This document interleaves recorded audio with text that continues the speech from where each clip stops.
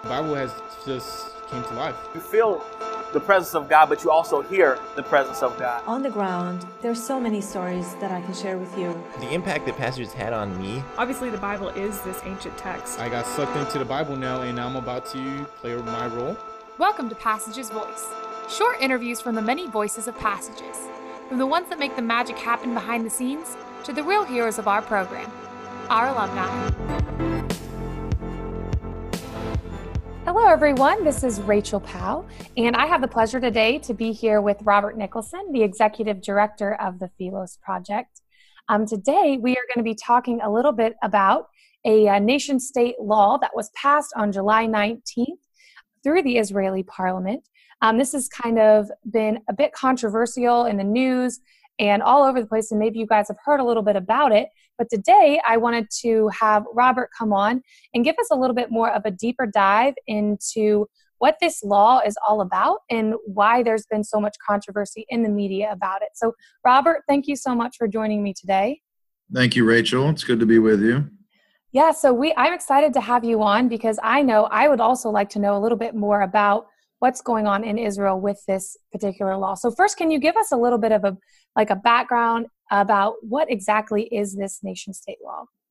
Sure. Well, this law, it's called the nation-state law, and it was recently passed, as you said, by the Israeli Knesset, or Parliament, just here a few weeks ago on July 19th.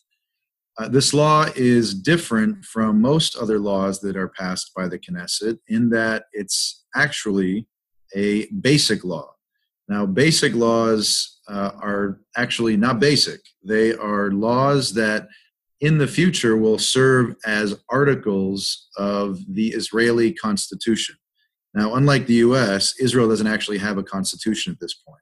It has basic laws, and these basic laws are on a variety of different topics, and together they form something like a constitution for the Israeli government, for the Israeli courts, and they're used to judge whether other laws are constitutional or not. So it's more than a regular law. This is an extra special law. There's only a handful of these basic laws, and each one of them is dedicated to a unique topic related to the state of Israel. Now, this law in particular, as you can probably guess by the name, is really about the identity of the state. What is the state of Israel? And this law gives an answer, and it says that the state of Israel is a Jewish state. It is the nation state of the Jewish people. And this law, in a number of different paragraphs, lays out in particular what that means. So it starts out by saying the land of Israel is the historic homeland of the Jewish people. It says the state of Israel is the nation state of the Jewish people. It says that the right of self-determination inside the state is exclusive to the Jewish people. It also describes a number of kind of basic things. It says that what the name of the state is Israel, as we know. It says that the flag is the flag that we know it to be. It talks about the official emblem. It talks about the national anthem, and then moves to some of the more controversial parts of the law. And this law is very controversial. So the first provision that's worth noting is about the capital of the state of Israel. What is the capital of the state of Israel? Well, according to this law, it is the complete and undivided city of Jerusalem. For many people, that's problematic because Jerusalem is one of those issues, those final status issues that are still being, in theory, negotiated between the state of Israel and the Palestinian Authority. The law then goes on to talk about language and says that Hebrew is the official language of the state of Israel. Now, for the last 70 years, it's long been understood that both Hebrew and Arabic are official languages of the state. This law seems to say that Hebrew is the one and only official language of the state of Israel. It does, however, go on to say that the Arabic language enjoys special status and that this law doesn't change any of what's been done before. So what's the difference between Arabic being an official language or being a special language? That's a question that people are debating. The other provisions go on to say that the state of Israel is open for Jewish immigration and ingathering the exiles from around the world. It says that The development of Jewish settlements is a national value and should be advanced. It says that the calendar is officially the Hebrew calendar. It says Independence Day is the official national holiday of Israel. It talks about Shabbat, saying that Shabbat and Jewish holidays are official designated days of rest. And it says that, lastly, this law shall not be amended by any other basic law passed by a majority of Knesset members. Now, this law is a big deal. Obviously, it states the core values, the core identity of what Israel is all about. The fact that Israel, the Israeli population, is more than 20% non-Jewish makes this law, for some people, very problematic. They say, how can Israel be an officially Jewish state with Hebrew as its official language and still have 20+% of its population to be non-Jews, be Arabs, be Arabic speaking? And that's really the debate that people are having right now. And it's not just between Jews and Arabs, it's also between different Jews inside Israel, people from the right wing, people from the left wing, really debating what is Israel all about and how does this law help that or hurt it? That's the debate that people are having today. Yeah, that is fascinating. So with all this controversy and debate, it kind of leads me in my mind to the question of, why was it even introduced? So what are they trying to do by passing this law? And do you see it as in any way as like an obstacle to peace? So if you know anything about Israel, and this is probably true for many countries, but much of what Israel does is not just about the conflict. It's not about international opinion. A lot of it is actually just about the domestic environment. It's about the internal debates, arguments, the internal politics of the state of Israel. And Lord knows there's plenty of that. So many people would say that this law really arises from kind of one part of the Israeli political spectrum trying to make a statement to the other part. More specifically, right-wing Israelis drawing a line in the sand for left-wing Israelis and saying, enough beating around the bush. Let's put it on the books. Israel is the Jewish state, and we're not going to apologize for that. So there is the domestic sort of political calculation that's important to remember. And it's also important to remember that there's no such thing as, Israel doing something or Israel not doing something. Israel, like the United States, is a very complicated state. It's a very complicated society. There's Jews, there's Arabs, there's other groups, there's right wing, there's left wing, there's people in the middle. So all of this is very much a topic of debate between the various communities within the state of Israel. That's also important to note. But as far as the law and kind of the bigger picture, what does this mean for the Israeli public? What does it mean for the future of peace? I would actually say that, there's really nothing in this law that's very new whatsoever. The idea that Israel is the state of the Jewish people has been around since 1948. This is what Israeli Jews have been saying since the very beginning. The rest of the provisions are really just articulations of statements that have been made many times by Israeli governments on both the right and the left. Things about Jerusalem, things about the Hebrew calendar, things about national holidays. These are actually pretty standard. And the basic law, if there's really any kind of big criticism of the law, it might be that it really doesn't do anything that's new, except maybe stir up some trouble with people who don't like it.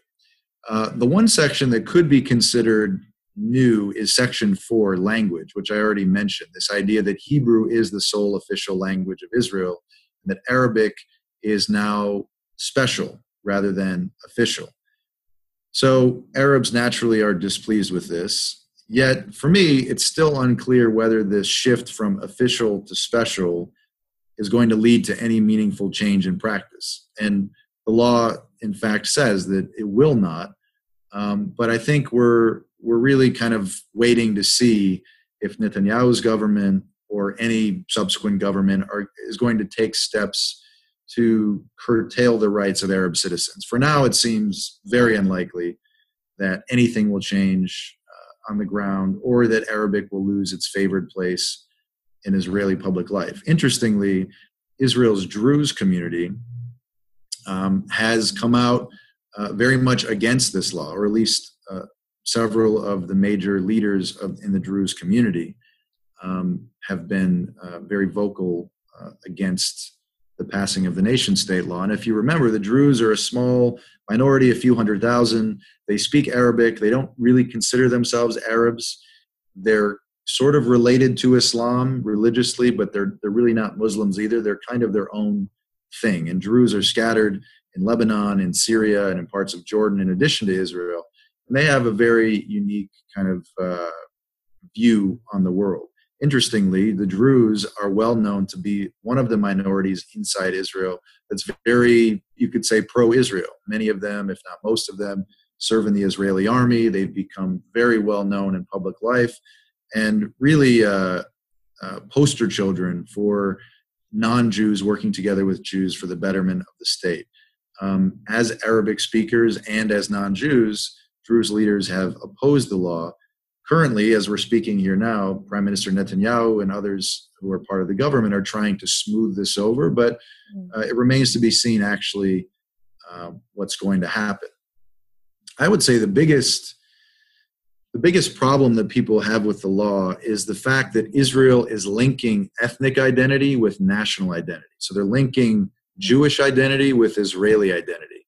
And for people like us who are raised in the United States or raised in Canada, this idea that a state could call itself the unique home of a particular people who have a unique right to self-determination is kind of unthinkable. It sounds really racist. There's really nothing in our experience as Americans or Canadians or Frenchmen or women that has really prepared us for this kind of very parochial thinking. But identifying a state as the home of one ethnic or national group isn't really that unique. In fact, if you look around the world, it's actually more common than saying that the state is just home for everybody who buys into its constitution. So I was recently, just a week ago or so, I was in Croatia. And Croatia is a country whose constitution was created to serve the very specific ethnic, linguistic, and cultural needs of the Croatian people. And if you look around Europe, you'll find other constitutions that do the same thing. Ireland for the Irish, Poland for the Poles, Slovakia for the Slovaks, Spain for the Spanish. And if you look in Asia and Africa, you'll find very similar things. And as an American, you have to come to this realization that most states in the world prefer some kind of ethnic distinction. And liberal democracies like ours are really the exception. Now, some people will say, no, Jewishness is not an ethnic identity. That doesn't count. Jewish is a religious marker. Judaism is the same thing as Jewishness. And because Jewishness is religious, that can't serve as a constitutional basis for a state. Now, I would very much dispute that. I think Jewishness is truly an ethnic identity. But let's just say that the Jewishness is strictly religious. Same thing. Many countries around the world identify in very specific ways with a particular religion. So, of course, most Middle Eastern countries will affirm Islam as their official religion. Malta and Costa Rica, those are Roman Catholic countries by law. Bulgaria is an Orthodox country. Norway is a Lutheran country. England itself is an Anglican country. There's no separation of church and state. In England, it's an Anglican state, and the king or the queen is the head of the Church of England. So this is all pretty standard. Ethnic and religious distinctions are very much embedded in the way that most states define themselves. And so you realize that whether it's defined as ethnic or religious, the Jewish identity of Israel isn't really all that unique. And I'll give you one more example that's actually much more important for the conversation that we're having, and it goes to the question that you asked about peace. Now, many people don't know that Israel isn't the only country in the Holy Land that is making basic laws. The Palestinian Authority, which is the beginnings of a future state of Palestine, it also passes basic laws. And there's one law in particular called the Palestine Basic Law that was passed in the 90s and has been amended over the years. The latest version is now from 2003. That, like the Israeli basic laws, is intended to be part of the constitution of the future state of Palestine. So this is essentially the Palestinian constitution. And if you look at that constitution, you'll realize that it defines Palestine as part of the Arab world and says that Arab unity is the singular goal of the Palestinian people. The Palestine Basic Law also defines Arabic as Palestine's official language. It defines Jerusalem as its official capital and defines Islam as its official religion. So right next door to Israel, this country that just passed a nation-state law, a basic law, you find another fledgling government that passed virtually the exact same law 15 years ago, defining official language, official religion, official ethnic identity. And you realize, in looking at both of them very closely, that this Jewish identity of Israel finds parity in the Arab and Muslim identity of Palestine. And so I would ask, if Palestine can be Arab and can be Muslim, why couldn't Israel be Jewish? So I don't think that it's a problem that states maintain, I don't care which state, maintains an ethnic or religious distinction. Even if I find that kind of hard to understand as an American, when I get worried is when those states start to diminish or suppress the rights of minorities who don't identify with the majority. So I don't think Israelis or Palestinians need to apologize for affirming the ethnic and religious character of their state. And I don't think that we should be bashing either of them for saying this is who we are, this is how we want to organize our society. I would say this, though. It's important that the Palestine Basic Law and the Israeli nation-state law are set within the context of the two-state solution or the two-state paradigm. We know that the Jewish state of Israel can't swallow the Palestinians, and we know, or we should know, that the Arab state of Palestine, or the future Arab state of Palestine, can't destroy the Israelis. Both sides are just too numerous, too nationally minded, and too, let's say, stubborn to disappear. So efforts to reinforce the identity of one should be paired with similar efforts to recognize the identity of the other. And for me, the real question is whether these two basic laws are going to harm the ability of Arabs and Jews to live as minorities in the other state. So will Arabs be able to continue living as equal Arabic-speaking citizens of Israel? On the same note, will Jews be allowed to live as equal Hebrew-speaking citizens in the future state of Palestine? Those are the questions that we should be asking. And for me, beyond all the rhetoric and the politics, those are the only two questions that matter, both now in the present, but also in the future when it comes to this question about peace. That is absolutely fascinating.